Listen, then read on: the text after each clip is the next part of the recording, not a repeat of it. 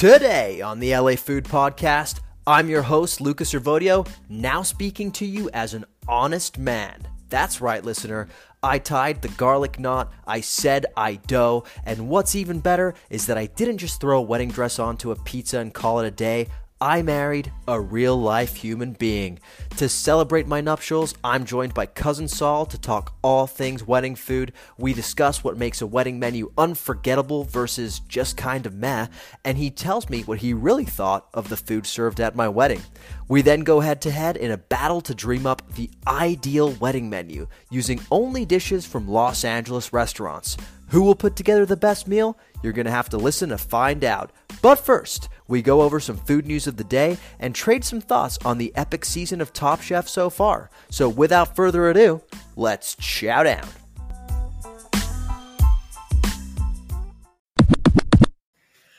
All right, joining us back on the pod for the first time in a couple of weeks is the legendary Cousin Saul. Cousin Saul, how you doing today?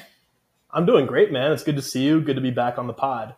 I was really excited to have you back. Last time we had you on, we did our Top Chef draft, I believe, and it's now been a couple crucial weeks of Top Chef. Oh, yeah. It's been a great season. I know I talked a lot of shit going in, but just the level of skill, and I think crucially, this is something we touched on in our food competition pod, I think the international contestants are kind of bringing in some interesting tension, right? We saw that with May and Dale a little bit this last week. And it's not like anyone's a huge dick, but you can kind of see it's not like all buddy-buddy like Top Chef Portland or Houston. There's a little bit of like friction, which makes it good. And the food has just been, and the competition's just been so good. Do you think the competition is akin to like when you're interacting with someone you know you're never going to see again, you're kind of a little bit more of a dick? That's actually an interesting take. I hadn't thought about that, but that could be true. I don't know. I feel like Top Chef, they've obviously never done an international competition like that, but it typically does like generate ongoing connections. So I wouldn't say people are like throwing potential post-show relationships out the window, but I think there's something to like one, like just communication gaps, and two, I think it's a high stakes season. I think the people on really care. You made a big deal about hunger in your draft and like how prior winners may not be as hungry. I think you were off base, man. I think people want this one. It's true. I think the hunger was not the best barometer because I think everybody is hungry. I do think some are perhaps too hungry, and that has bitten you in the ass with, I think, the shock exit of Top Chef so far, and that's the end of Dawn Burrell. It was a real choke job. I like one of the big reasonings I have for drafting her number 2 overall on my team was she had this time management and like brainstorming issue in Top Chef Portland, but it's been a couple of years. She would have like refined all that shit. Absolutely not. It was like the worst of Dawn bad habits. And yeah, I think the level of competition, I think the fact that it was in London, like unfamiliar territory with like high level chefs kind of got to her. I think she fully choked it. Yeah, she did. I think she was maybe too cognizant of her flaws in time management, that when the first thing went wrong in the first episode, I think it was another person on your team, Gabri, who like spilt a bunch of water inside her dish. Is that what happened? Yeah. And no, that's right. It threw her off completely. I think she was like, the one thing that I can't do is mess up on time. And now because of this MFer, I am going to mess up on time. And she was not able to come back from that. I think it just, you have a game plan, and then she got punched in the face and she wasn't able to recover. I think you're exactly right. I also think Gabri's a little Machiavellian genius. I think he did his scouting on Dawn. He did not look sorry at all. He was like, my bad. And when he just like, he spilled like a fucking half pot of water on her shit. No one does that not on purpose. I feel like he totally, he was like, she's weak. Anything like that happened. No, there was like, it was, and he was like, not that sorry. Had this little impish like grin kind of going on. And it totally threw her for a loop, and sad to see her go. Well, I will say I think I got the steal of the draft with Begonia. I think we agree on this. You did. Yeah, no, you really did. She's a fucking rock star. I can't believe I picked Amar over her. Amar, who is by far the weakest link. And like it was like bias for familiarity, right? But you look at Begonia's profile in her bio, you knew she could be this good. I have no idea what scared me off. I think I actually had her ranked like top 5 in my big board, but then just like chickened out, and you totally grabbed someone who I think might be there in like the final 3. It wasn't a sexy pick. I think her pedigree is so elevated. She has her own Michelin star that she felt like kind of a safe choice, and there were just sexier choices on the board. And so I think that's why she kept slipping. And I think during our draft, we just tried to keep out sexing each other. So, you would make a pick, and then I would be like, okay, I can't pick, Dawn or whoever. I'm going to pick the guy who cooks on plates, So, that's by the way, literally out sexing each other. Me picking Ali, the hottest brown man I've seen in a long time. I think I have the most handsome team in Top Chef history just with him alone. So good on camera. Ali is a beautiful man, and it is hilarious that he is one of your star performers, and you picked him so low because of your racist aversion to Middle Eastern food.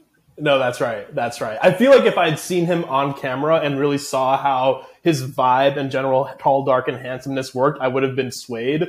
But I lucked into it. And completely, the 2 Middle Eastern boys, who I thought were going to be the duds of my team due to my racist aversions, are really carrying it, man. And we should mention, I am crushing you. I am destroying you right now. I was going to say, yeah, no, I was going to say all of this chatter may give listeners the misguided idea that I am performing well in this competition. It is worth mentioning that Cousin Saul is approximately 30 points, 28 points in front of me right now. So that's right. I'm not out of the game because of the way that the fantasy Top Chef scoring works. I can very much catch up. All it takes is one bad week for him, one good week for me. But he is crushing. You are crushing it so far. It's been a great fast start. I feel great about Buddha as my number 1 overall pick. And I've had the winner every single week thus far, which has been huge. I feel like the season is so even though, that I don't feel super confident that momentum will necessarily hold. Like you said, if I, for example, get a guy eliminated next week and you win, that's immediately a 15-point swing there alone. So a lot of game left to play, but I'm excited to see how this plays out, man. It's a great season of Top Chef. It is. London is coming through, in my opinion, and I think that the nice thing about our teams is we both have some clear rock stars and some clear duds. Yeah. So any outcome can happen any given episode. That's right. Just as much as I'm rooting for my guys to obviously win week to week, I am totally happy if Amar gets the axe next week. I just want to see him gone, man. He's bringing down my other boys. Nearly got Ali eliminated. So there is a funny dichotomy at play.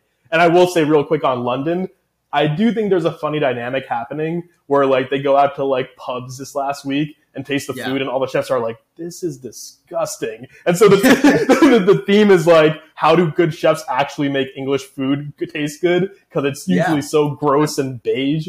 But it's working. It's working so far.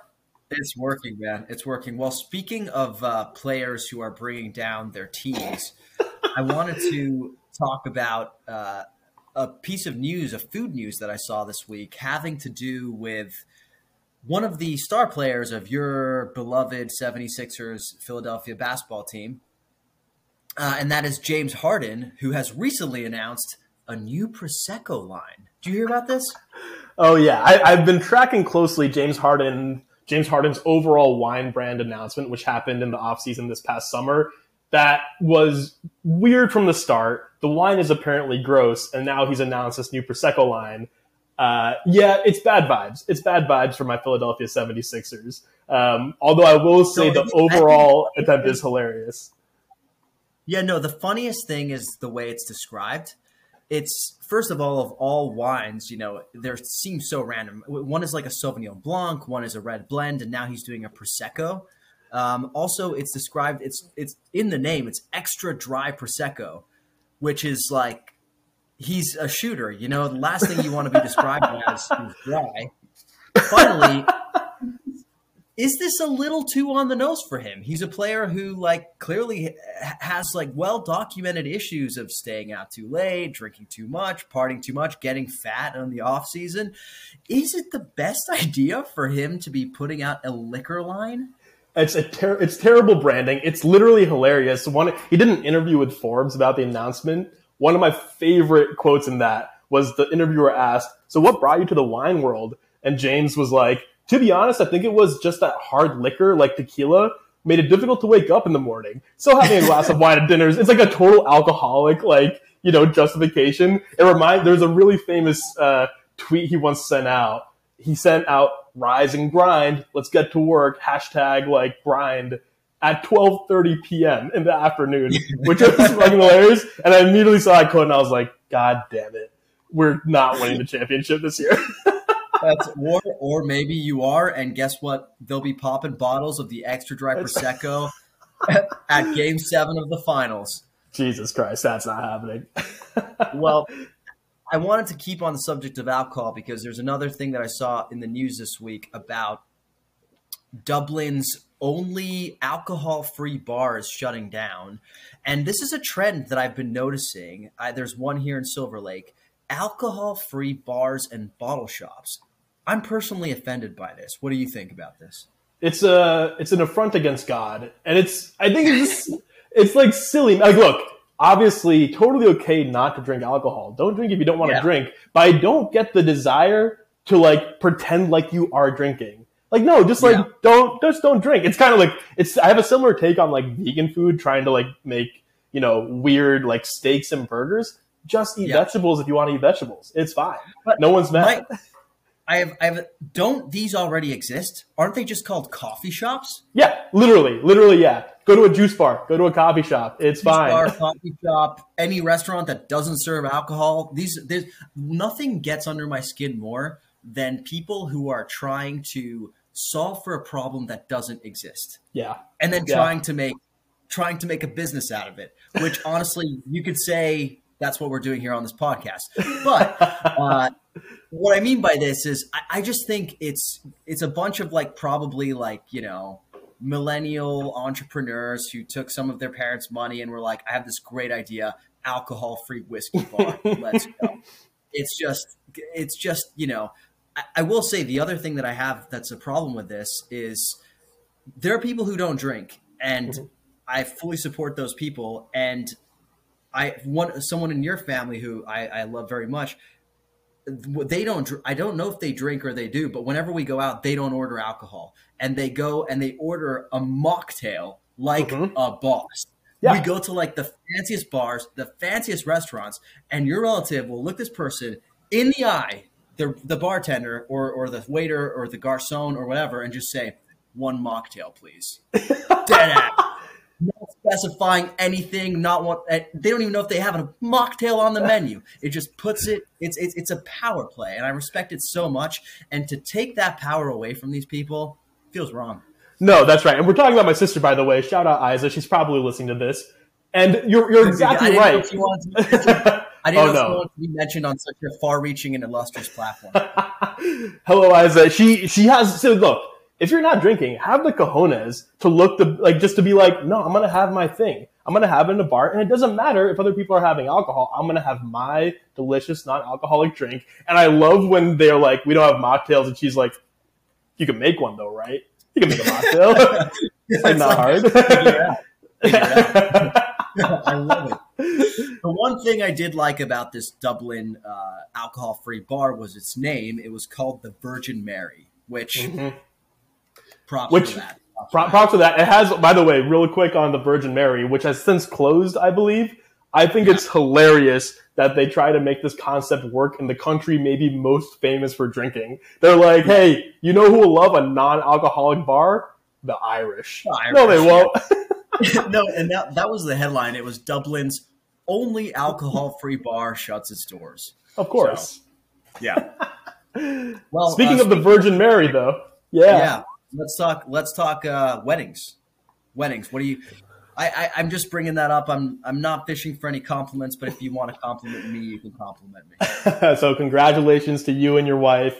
Beautiful wedding. Just the weekend before last. Down in Palm Springs. Beautiful ceremony. It was a lovely time. Congratulations on ending your personal virginity. That's big news. Big news. A big step for you. Long time coming. Yeah, no, it was a great little event. Good job. Yeah. Well, I appreciate that. So I will let the listeners in on one detail, which is that Cousin Saul here stepped in at the 11th hour. We had an officiant, and unfortunately, they couldn't do the job. So Saul stepped in and did his best, and just about brought it across the finish line. But what we really want to talk about is not logistics, but wedding food, because That's right. one of the things that really stuck out to me about this whole wedding planning process, which is a process, by the way, is there are so many decisions to be made. And one of the decisions that was most important to me, obviously, is what people were going to eat. I've been to many weddings, and more often than not, the food you get is good, like by design, because people are paying a lot of money for it, and they want to be assured that their guests are going to be getting high quality food. But I've even asked people about their own weddings, like, hey, where'd you get your food? What did you have? What was the food at your wedding? And the amount of times that people look you with a blank stare in their eyes and just say, I don't even remember. It's actually crazy, because I feel like just chicken breasts and, potato dishes and appetizer salads, they all just kind of blend together after a while, after you've been to 40 weddings, and it's hard to distinguish. So we really want to do something a little bit different. We went Italian, obviously. We went to an Italian restaurant. We did Italian. Key distinction for me is I wanted to make everything family meal. We wanted to make everything family style. So we had, dishes of pasta hitting the table, big salads hitting the table, big dishes of chicken hitting the table and whatever, and whatnot. And, I thought it was great, but I'm going to sit here and let you critique the food of my wedding, my man. Here, give it to me. No, I thought you guys really crushed it. The family style decision was crucial. I thought that was really smart and nice. And I do think traditionally part of the issue with wedding food, one, it's typically a big catering event, right? So it's hard to get super fancy with it. And two, I think it's inoffensive, right? You just I feel like people are scared to take risks with wedding food. And I thought you guys did a really nice job. It felt personal. It felt personal to food that you guys liked. I thought the pesto pasta was a particular highlight. I really hit the spot. A few points off for having eggplant on the menu. That's not a personal favorite. We'll dock you for that. But overall, it was a really, really great meal. But I will. Yeah.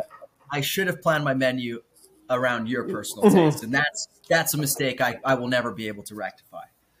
I'll never let you forget it. But it was a simple. The thing is this: when it's family style, if an eggplant was served on my plate to me, right, the way it is often at weddings, then I just feel rude not eating the eggplant, right? I got to force it down. Yes. But at your wedding, I just got to went for the green beans instead, right? I just got to move right past it, have a salad. It really worked out well. I will say, while we were picking the restaurant, it was really important to me to have a place, and to my wife, to have a place that knew how to cook pasta correctly, meaning that they didn't overcook it or undercook it if your name is Evan Funky. And basically, we went here numerous times to scout the location, like a good NBA scout, trying almost every single dish on the menu. And the one worry I had was that from time to time, the pasta was overcooked.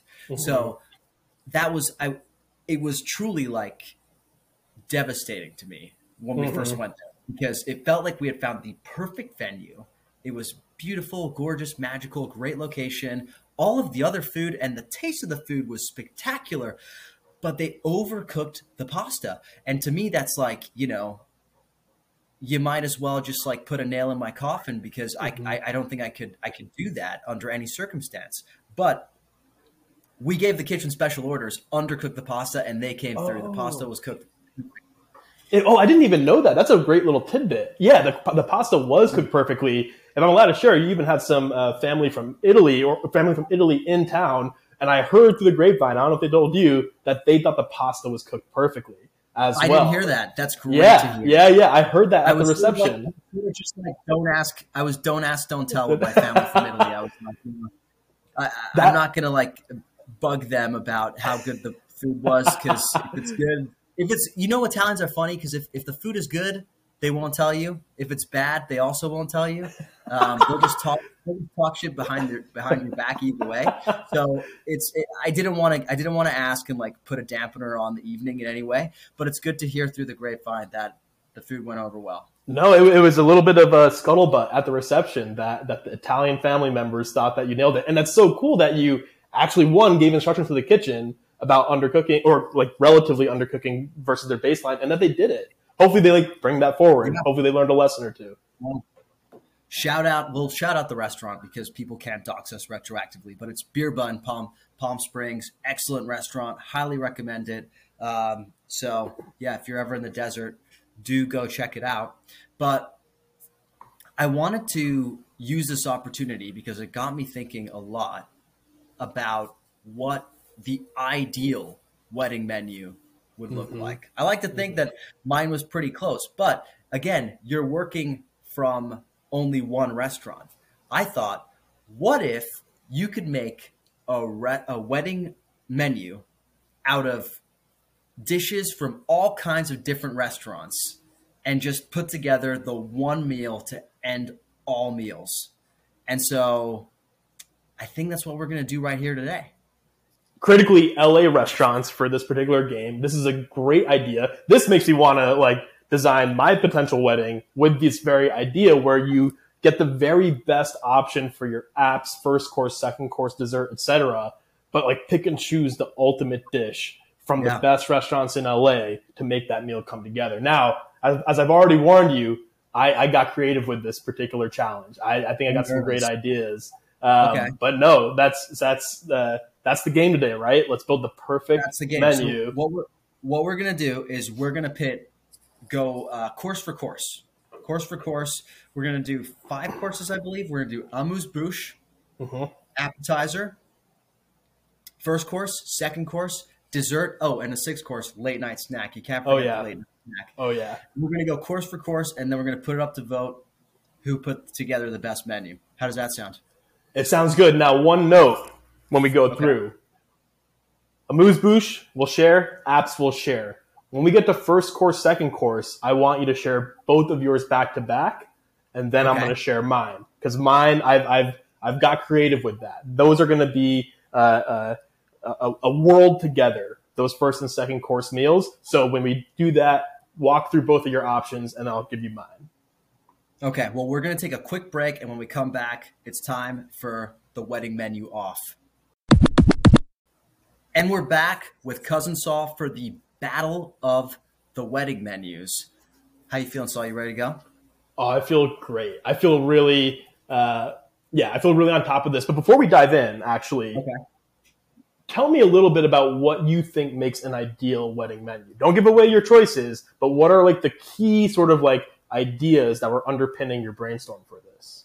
So first of all, I still lean towards making everything family style. Meaning like I have dishes hitting the table for each course and they're meant to like work together and be shared by everybody at the table so that you're getting different flavors melding together, different dishes coming together. And I think that makes for a good wedding menu.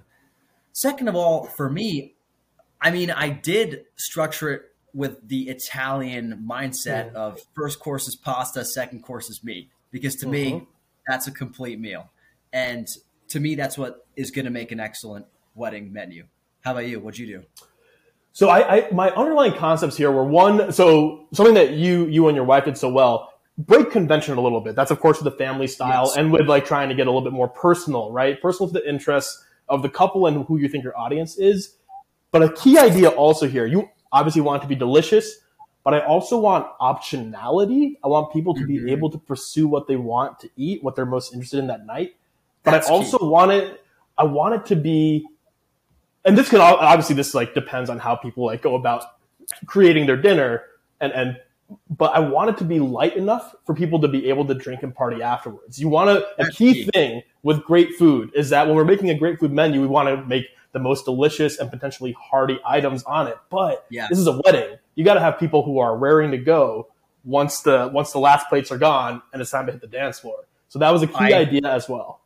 I think I failed on that count, both in my actual wedding and in this menu.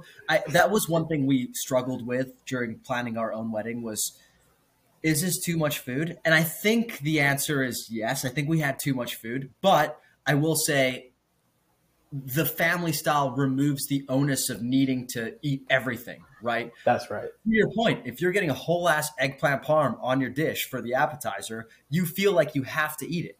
But if it's just one dish that's going around the table, you're starting to feel a little full. You're like, you know what? If I have this eggplant parm, I'm not going to be able to feel the booze, which means I'm not going to be able to dance as hard on the dance floor. You're doing your calculus in your head, and you get to make your own decision without feeling rude. It's a great point. It's a calculus that I made during your wedding. Now, don't tell your wife this, but I have something to admit. Don't worry. Don't worry. She doesn't listen to this podcast, and she never will. I skipped your meat dish. I didn't have any of the chicken or meat at the end of the night because after the delicious pasta course where you had a red sauce and the pesto that I mentioned as my favorite, I filled up on that a little bit and I was like, you know what? If I go more here, I'm going to feel uncomfortable. Now, no one noticed that I didn't eat anything for that last meal because it was family style. It was no pressure. I got to design the flow exactly as I wanted. So hopefully your family style approach will negate what sounds like pretty hearty meal you put together here. Exactly. It's all about picking and choosing, right?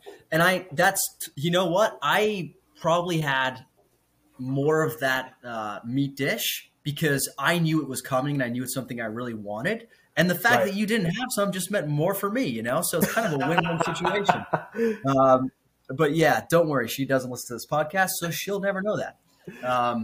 So without further ado, I think we should get going because the people are hungry. You know, our wedding guests are starting to get a little antsy. We got to start feeding them. So I'm going to kick things off with my amuse-bouche. Now, my amuse-bouche is a little bit large. I like to think that this restaurant would maybe put together a version that's like a mini version of this. But if not, you know, people could pound it. And that is the sweet potato taco from Gorilla Tacos.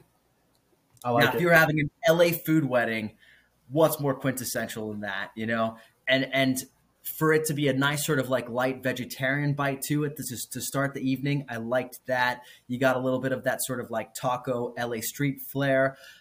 And as you'll see at the end of the night, I like to have sort of like a circular theme, like a beginning and ending. So that's my amuse-bouche, sweet potato taco, Gorilla Tacos. I like it a lot. Gorilla was in consideration for one of my restaurant dishes. I didn't, I think, ultimately put them in, but I like this option. And crucially, I will give you this. When I was conceptualizing my menu and thinking about my favorite dishes, I was allowing for transformation to fit the night. So like smaller versions of particular portions. You could even say, I would allow you to even say, I want a mini tostada version of the sweet potato taco, or just a mini taco or something like that. So I will allow for slight edits to the fundamental dish. I think it's a nice little start. Now, I will say also, go ahead. I was going to say, even like on like one of those spoons, you know, like if they just had like the elements of the sweet potato taco in the spoon, no tortilla or something like that, that could be fire as well. That one perfect bite. Now, hilariously, as soon as you started talking and went, my amuse-bouche is a little big, it immediately reminded me of the Restaurant Wars episode of Top Chef Portland, where they did Chef's Table, and then Gabe, the eventual winner, came up with the dumbass idea of adding an amuse to an already 6-course menu. That was a huge weighty tostada, and I was like, he's doing a Gabe. He's going to screw this up. But with our little edits here, I think you found it. And I will say, like, at a wedding, the amuse-bouche is usually served during, like, a standing cocktail time, you know? Mm-hmm. So it's really just, like, to soak up the booze while you're talking to people you've never met at the cocktail, and then you're going to get ready to sit down for the real meal. So hopefully not too much. All right, what you got? My amuse-bouche. So this is people are already sitting down. I should also mention, I'll walk you through the structure of my reception when we get to the first and second main courses. But imagine people have sat down already, cocktail reception is wrapped, people have found their seats. The amuse-bouche is a tequila shot. Casamigos. We're starting off the night right. Also, you know what's funny too? You got to think about that the fact that you know toasts and speeches come into play during the dinner, right? People are talking. Yeah. I'm kind of picturing people take their seats and there's maybe an opening / like a welcome speech happening. You do a little toast tequila shot to the speech. That's your amuse. That kicks off dinner. It kicks off a great night. I like that because if you're thinking about how to keep people light, how to sort of like lubricate the room, and also things always taste better when you're a little buzzed. So that's right. Things taste better. You're a amuse-bouche. Hey, let's put it this way: ain't nothing amuse in the bouche more than a tequila shot. That's right. You gotta loosen up. You mentioned social lubricant. I think that's perfect for people are sitting down. They might have unfamiliar folks around them. Let's loosen it up. Let's not fill ourselves up unnecessarily, and let's get a good dinner and good night going. Casamigos tequila shot. Now I'm cheating a bit because there's no LA restaurant associated with it. We can just say Little Joy or something. I'm sure they have Casamigos, but that to me was like the ideal way to kick off a dinner. You think Little Joy has Casamigos? Maybe not. I would say I wanted to get Little Joy in some way, so I'm just gonna say, hey, you're gonna have a little stand here, Little Joy. You have your sign up, and I'll buy you some Casamigos. We'll just say it's really you just pour it, and bring the vibes. Yeah. All right. Well, okay. Let's move on to appetizers. So our guests are now sitting. At least my guests were standing for the amuse-bouche, which was the sweet potato taco from Gorillas. Now they're going to be sitting. And the appetizers hit the table. It's all family style, and we've got 3 appetizers coming to the table. First, want something a little meaty. We're going with what I think are the best chicken wings in all of Los Angeles, and they are the Red Wings from D-Town Pizzeria in West Hollywood. Now, I had these as an accident during my pizza countdown. I went and I ordered Detroit-style pizza, and I always underestimate how much things are going to fill me up. So I thought, of course I need an appetizer. I ordered the wings that they had on the menu, which happened to be these Red Wings. They are perfectly cooked wings with this sweet, salty, like Asian style glaze on them with a little bit of like sesame seeds and chopped green onion. Best wings I've ever had. I ate like 9 by myself in one sitting. Had to have them out at this menu. They will be accompanied by something a little bit lighter, which is, this is kind of embarrassing to say, but a kale salad. Now, it's not just any kale salad. This is a kale salad from The Window, which is a burger shop. And they make an incredible cacio e pepe inspired kale salad with tons of pecorino cheese and a crap ton of black pepper.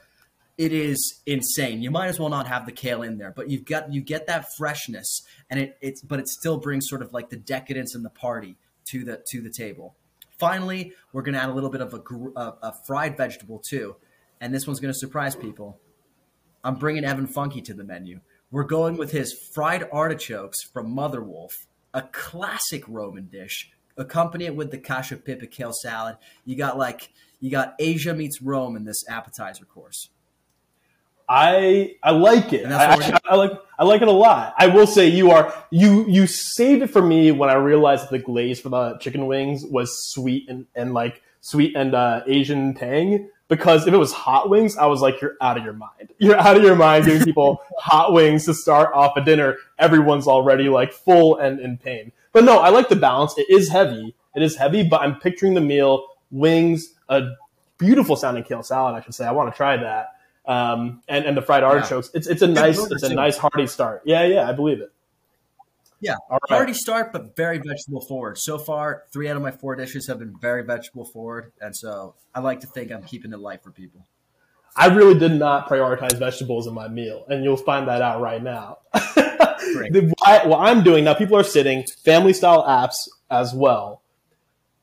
We're doing Bavel's pita and dips plate, first of all. The best pita and a range of beautiful dips. Hummus, of course, baba ganoush, smoked trout rillette. It's going to be the perfect kind of starting point. Not too heavy, delicious pita. Maybe the best I've ever had. And a shared sort of like you got the dip experience. And I think that light, I'm really prioritizing light to start. I don't want people to like overdo it. Your guests are going to be so drunk, bro. That's also great. I'm really trying. And along with the shared pita and dips from Bavel, which I think is like does that better than anyone else in LA, oyster plates from Found Oyster. Now I know, look, not everyone likes oyster. I don't care. Have the dips. We're going to do... It's your wedding. Exactly. We'll have beautiful plates of oyster on the table for folks to share. I think it's the perfect little like light bites. I was almost thinking like, was there a Greek restaurant in LA that I could think of also to like kind of like have a Greek salad in here or complement in other ways? But I didn't have one off the top of my head that at least I've eaten that. So I kept it to these two, and we're going to do a nice, I mean, look, the best of the best pita, some of the best oysters around. I think it's a great way to start. I will say the combination of like a hyper acidic baba ganoush and oysters melding in my stomach feels weird, but to each their own, I guess. Is baba ganoush that acidic? It's oily. I like hummus and of course baba ganoush are oily dishes. It's not a bad shout, but I hope the thick, fluffy, pillowy pita will help everything emulsify in your stomach. Lovely. That's what I want. I just want a big emulsified mass in my stomach as I enter the evening. Now, I will say I appreciate this because you're overcoming your stereotype against Middle Eastern food and throwing it on your menu, which, you know, some people like don't believe that people can change, but you're proving everybody wrong right here. I am. I like to buck the trend. Ali has really changed me, right? Like his handsomeness and good looks have really opened my eyes. But look, it's also just true that Bavel does it better than anyone. And I just love dips as an appetizer. I love like some finger food. You obviously have wings. Of course, keep in mind, your guests are wearing the fanciest clothes they've ever worn and they're getting sticky with like, you know, sweet and sour chicken wing sauce. But I love that juxtaposition of like fancy ass dress and like non-fancy foods. We had pizza at our wedding, you know, like out of a box. Like I want that vibe. So I'm here for it. Okay, I like it too. we're getting to the meat of the meal. We're gonna do first course and second course. I'll give you my first and second course, okay? So as I mentioned, I believe in doing a pasta for first course and a meat for second course, like my grandmother taught me. My first course, we're gonna have 2 pastas and 1 side, okay? Okay. First pasta, it's going to be the mandili al pesto from Factory Kitchen in the Arts District. Ooh, these are interesting. those like handkerchief pasta, like layered on top of each other with the creamiest pesto sauce. I think this is one of the best dishes in all of Los Angeles. Pasta or none.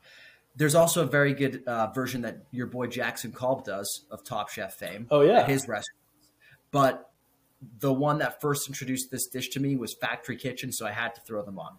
Now, you've got your green pasta. We're going to couple it with a red pasta. And the red pasta we're going with, it's the Malai rigatoni from Pizza Palace. Ooh, oh, that's a great shout. Yeah, I like that. So this is like Indian vodka sauce. It's absolutely incredible. It's almost like it's got like a bit of like butter chicken thing going on with the flavor profile. But it's also giving vodka sauce, and so I think it's a perfect accompaniment to the pesto mandili. Now, salad I was really like torn about because I'm not sure how these flavors will meld. However, I like to think that the Malai rigatoni are a bridge from Italy to Southeast Asia. And so we're going with a Southeast Asian salad, the larb from Night and Market. Whatever meat you want, we could do pork, we could do meat, we could even do tofu if we want to keep it light. But we're doing a beautiful larb salad on the side to round things out. And that's first course. All right. I like it. I will say, I'm worried that your guests are already in a food coma. You've got fried food at the apps. You got fried food. You got a taco to start, fried food in the apps, and creamy pasta. Yeah, in the first course. My guests are fucked. But this is just assuming all my guests are basically just me, meaning like they can eat as much as I can and continue. The rule is eat till you hate yourself, and that's the rule of my wedding. So that's first course. Second course, we're transitioning to the meats, and I'm really worried about the amount of food I have now. But I am also going to the Bavel Fountain, and we're going with the lamb neck shawarma from Bavel, another one of the best dishes in the city. We're doing a little bit of surf and turf because alongside the lamb, we're going with the spicy fried shrimp dry pot from Sichuan Impression, which is one of the truly best seafood dishes I've ever had, let alone in Los Angeles. Spicy, like that sort of like Sichuan pepper that numbs the mouth a little bit, but not overpoweringly so you can still enjoy the rest of the meal. Head-on shrimp, it's like down and dirty. Absolutely love it. And as a side, we're going to do fried potatoes from Open Sesame. Oh, my the best God. fried potatoes in the world. I know. I'm like, as I'm saying this, I am going to be like charged with manslaughter for this, but that's what I'm doing. That's my meal. It's a great combination of dishes. Like I said, I mean, look, the kind of cover you can hide under here is family style, so people can have as much or as little as they want. Take a shrimp, a sliver of lamb crema, 2 potatoes, tiny little dish, you know. If that's how you roll, that's how you roll. But guess what? You're getting all those flavors together. Unforgettable night. It's a nice, delicious meal that honors LA too. You have some great mix of LA restaurants. I respect that. I think that your guests are asleep by 9:30 p.m. Which, honestly, if we've only paid the venue until 10, that's kind of the goal here. So I'll consider that a success. There you go. Okay, now here I'm going to break your brain now. First and second course, the main meal. We're gonna kind of throw that out the window a little bit. That framework, right? Because we said we want to be unconventional, and you can figure out how to put this into the voting, however you want. But here's what I want you to picture. Do you remember when we went to Lovely's 50/50 in Portland and then ate it at a food truck pod called Prost right next door? Picnic table set up, surrounded by great food, where people can go pick and choose whatever they want. My wedding, including for the go ahead. Lovely's 50/50 is a pizza spot. It's been on Chef's Table Pizza. Sarah Minnick, excellent pizza chef. Yeah, I remember that. So good. So good. But what really stood out to me was the vibe of the pod. I love the Portland food truck pod scene, right? So both for my amuse and my appetizers, imagine my guests lined up on big family-style picnic tables, big long tables, surrounded by their food that will be coming to them dim sum style in small plates, and also accessible to them to get. Yeah, oh yeah, baby. Listen to this. Here's what we got. Here's what we got surrounding us. We got Girl and the Goat, shrimp, crispy green salad, and goat curry. Now, I know, to be clear, I know the restaurants I'm going to name are not food trucks. I don't care. I'm paying for little pop-up stands. Yep. It's kind of like, it's basically like when there are these food festivals where like restaurants come prepared with like mini versions of their dishes, but they're now going like around dim sum style. This is genius. I'm going to give it. This is literally, the headline for this is the perfect LA smorgasbord experience, right? So we got Girl and the Goat, shrimp and crispy green salad, and their goat curry with some fried roti in the curry. Oh, one of our favorite. Again, a heavy dish, but these are going to be small plates of it, little tasting style. We got Bestia. Bestia's bringing the pasta. Roasted bone marrow. We got cavatelli alla nortina and ricotta tortellini. Again, small plates of pasta. Going around, we got Moose Craft Barbecue smoked beef cheek tacos. The best thing I ate in 2021.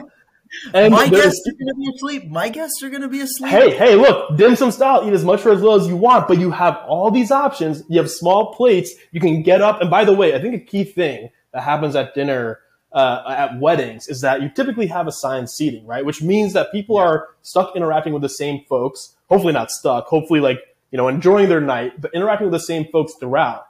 But if you have a combination of dim sum as well as the stands around, people can get up and get second servings of their favorite things, run into other folks while they're doing it. You know, you can picture it. Finally, because I needed some veggie dish, I got Cafe Gratitude there. I've never eaten Cafe Gratitude. I don't even know what's good on their menu, but they got some salad shit for the people who want salad. And finally. Oh, look, I like this. This is diverse too, because you got some, like, if you have vegan guests, they got a place to go. Yeah. For a long time, I was like, fuck them. Fuck the vegans. They're just like the people going to the non-alcoholic bars, forget about it. But no, I figure we need to have some light thing. And finally, something that you didn't address, that we didn't name, we're going to have a drink stand, buddy. We're going to have Mirate, a restaurant we were just at, serving mezcal cocktails, and the ultimate cheating move. I'm going to bring back the Sunset Beer Boys.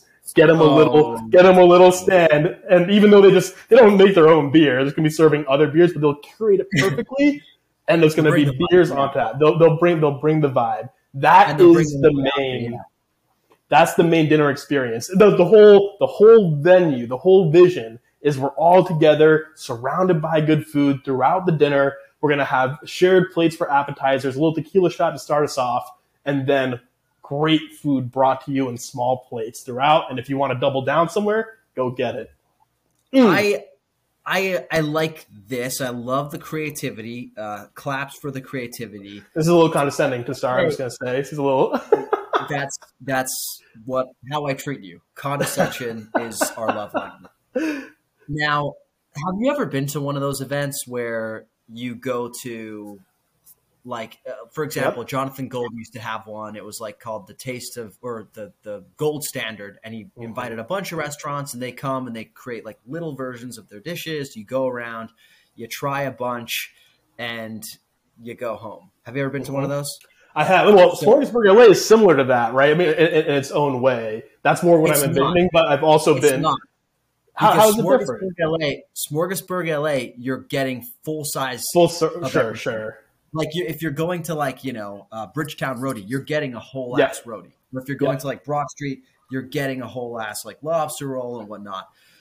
The thing about these events is they are deceptive. They are deceptive because you're like, oh, this is great. Small portions. I can try everything. May I shit you not, the most full I've ever been is at one of these events. Interesting. When I was like, look, small plates, great. I can try everything. I won't be full. I tried maybe like, to be fair, I probably tried like 60 different stands. But when you put all that onto one plate, it should have killed me. If I wasn't like me, and at that time like 21 or 20 or something like that, with ravenous hunger and just like self-hatred, I would have died. But I remember being on the floor of the Rose Bowl wishing I was dead. So I will say you could have some guests who encounter danger in this situation. I'm going to mostly chalk this up as a Luca problem. And then look, it's a fair flag. We'll have an EMS on site for you specifically. We'll have an ambulance with Luca's name, Luca's ambulance on it. Yeah, great. I thought you were going to say, we'll chalk this up as a Luca problem, and thank God you're not invited. So. No, but that's the vision, man. That's the vision. I feel good about it. It's pretty epic. It's pretty epic. I'm not going to lie. I'm worried. I'm concerned. I'm concerned about the vote here. So let's move on to desserts. I'm keeping it simple. I've given my guests a lot of food, okay? So I'm not trying to overload them. I'm just trying to use this as an opportunity to showcase my favorite dessert, which I think is the most underrated dessert of all time, and that is tres leches cake. Ooh, nice. Yeah. I've recently come across this awesome place that only delivers on DoorDash called Tres Lecheria. They just have tres leches cakes of all different flavors. We got little mini portions of tres leches cake and all like strawberry, dulce de leche, classic, cookies and cream coming around the table. Quick little sweet bite, end of the meal. Sweet as a nut. That's my dessert. I like it. We actually have Tres Lecheria in Seattle as well. I haven't tried it yet, but this is a great shout. Wait, first no of all, way. Yeah, we do. I've seen it before. I've gone by it. I used to live quite close to it. I like it. I respect it. I was expecting you to say flan. Actually, I thought flan was a big thing for you. I love flan. That's more my missus than me. I like it as well, but I like it more in terms of like, here's a dessert she and I can agree on. Right. And like, because usually I like very disgusting things that she doesn't like, but that's one that we can agree on. She hates tres leches cake. She's just like, this is soggy. Wow. Cake. Wow. Yeah. I think it's offensive personally, but I love it. And it's my wedding, not hers. So this is going to be the dessert at my wedding. Are there going to be a accessible series of toilets at your wedding for guests to throw up after overeating sugar and fried food? No, actually, this is my version of the menu. My plan is just to feed everybody all this food and log all the toilets and see what happens. I like that plan. Dessert, keeping it simple, man. We're gonna. So we have all our restaurants around us. We're gonna let a few of them close down. Girl and the Goat sure as hell is not allowed to serve dessert. I don't know if you remember our experience there. Would they make like mushroom? It was like mushroom ass gelato, I believe is what they called it. Disgusting. The ass really came through. The ass really stood out. It was an unbalanced dish. It was so bad. It tasted like dirt. It had this like dirt, earthy flavor. I appreciate the creativity, but it did not work. It was not a dessert by any means. It tasted bad. I think they actually have updated their menu and took it off. That was like closer to the opening of the restaurant. I think they took a risk and it didn't work, and they've like gone back to some old standbys instead. But for my wedding dinner, we're going to be having chocolate budino from Bestia. They'll transition and share that out. Just a fucking good dessert, man. And I believe in the. What's up? I was saying budino is one of my favorites, so I can get down to that. I think you're the one who put me onto that when we went to Bestia together. You were like, Budino is happening. And I was like, I don't know what that is. And then one of the best. And I believe in a chocolate and like kind of light fruit mix. So Moosecraft does a mini key lime pie, which I think will be perfect balance of the chocolate options. Oh, I like that. I want this. Like it because you have left your guests enough room to enjoy this. So I mean, if they have good judgment, right? We'll leave space for the Lucas who have passed out after the main course, but yeah. Yeah, everybody except me will be enjoying dessert at this point, and we'll be having enough room to actually taste it with their taste buds. No, dude, you crushed. You really did. I'm worried about what the listeners are going to say. Now, we finished our meal. We are dancing, presumably, burning some calories. Yep. And midnight rolls around. And it is custom at a lot of weddings to bring out a late night snack.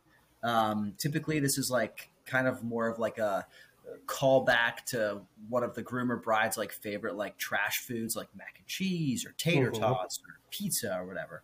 Yeah, I'm going with the food I've eaten the drunk most. And that is the all-meat al pastor burrito from Tacos El Unico near USC. We're doing it. All meat? Oh, so it was just pure pastor in a wrap. Pure pastor, bro. Pure unadulterated pastor and tortilla. That's what I used to do. I used to just like have a few drinks at a party, Irish goodbye, straight Tacos El Unico, take down a pound and a half of alcohol, take down a pound and a half of pork, and pass out. That was me. So you are telling me after the heaviest menu of food that anyone's ever eaten at a wedding, you're giving them almost 2 pounds of al pastor meat straight up as their late night snack? That's what I'm hearing? Look, what we're gonna do is we can like cut the burritos in halves or thirds, just like little pinwheels. Yeah. Only 3/4 of a pound of meat instead of a pound and a half. Well, hey, you say that, but guess what I'm taking out of the burrito in order to do that? Heavy and rice, beans. That's the last thing people want after my meal. If anything, I'm giving them like a light keto option to end the night. So I think I'm being thoughtful. Look, to be clear, I would eat it. That sounds fucking delicious. Your whole menu does sound delicious. To be fair, it's a really it's an insane man's menu, right? It's very much the man who doesn't want to survive for the day after their wedding, which is romantic in its own way, very Romeo and Juliet. I thought we were gonna have the same late night option, and for a second, I thought you were about to go there. Taco Zone. I know what you're doing. Taco Zone. Yeah, Taco it was. Zone. Yeah, it was my option. It was my option, but I took it off because I had a feeling you were going to do it, and it would have been too cliche, cheesy, rom-com ending. That would have been so sweet, man. That would have been so cute. Also, it would have been hilarious for listeners to vote on who had the better late night option with the same one, just to see who likes us more, right? Who's more beloved among the fan base. But dude, you know what? That could have also been the way that listeners knew they're actually at the same wedding and we are marrying each other. And that was the point. That's the point. All right, so we're gonna put this up to a vote, and we'll let the listeners decide. Typically, I win these things because people like me better than you. No, you've lost. You've lost the only vote we've ever done. It's true. I've actually never won anything that I've ever entered. So we'll put it up to listeners to a vote. But yeah, I got to go actually because tonight I have a pretty special eating experience. I'm going to pasta night at Pizzana. Ooh, that's awesome, man. That'll be great. Everyone. I expect to see that. I expect to see that on the LA Countdown Insta. By the way, I know it's not pasta year, but you better show some of the meal. I will absolutely be doing a story. It's my favorite chef, Daniele Uditi, the Pizzana guy. at once in a blue moon, he has these pasta nights where he just like goes ham and cooks a bunch of fresh pasta. Incredible. Like they look incredible. I've never had them. So I'm taking the old ball and chain there for, an impromptu date night, and we'll be reporting back on it. But I got to go get dressed because I'm currently in sweats. So, I can't be showing up to pasta in sweats. You know what I mean? No. That's embarrassing and shows a lack of self-respect. So it might be appropriate for you, but don't. Yeah. Lack of respect for the chef, honestly. So I'm going to go put on my best tuxedo and head out to pasta night. But dude, thank you for doing this. This was really fun. And thanks again for stepping in and officiating when the real officiant, had to duck out. This is the point where I pull a Robert Durst in the Jinx and admit that I killed him. I killed him so I could do it. And by the way, I should note, you call me Cousin Saul on this pod. I think it's Father Saul now. I'm going to keep Father an eye on that. Saul. Father Saul, baby. It's official. It's official. He's graduated, everyone. He is now Father Saul. Well, Father Saul, we'll see you soon.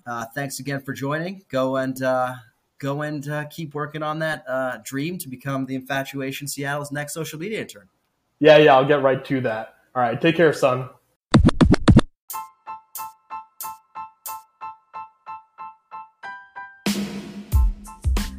Thanks for listening to another episode of the LA Food Podcast. If you like what you heard, please go to wherever you listen to podcasts and leave us a rating, a review, and subscribe if you should be so inclined. If you want to find me, you can find me at the LA Countdown on TikTok and Instagram. That's the LA Countdown, TheLACOUNTDOWN.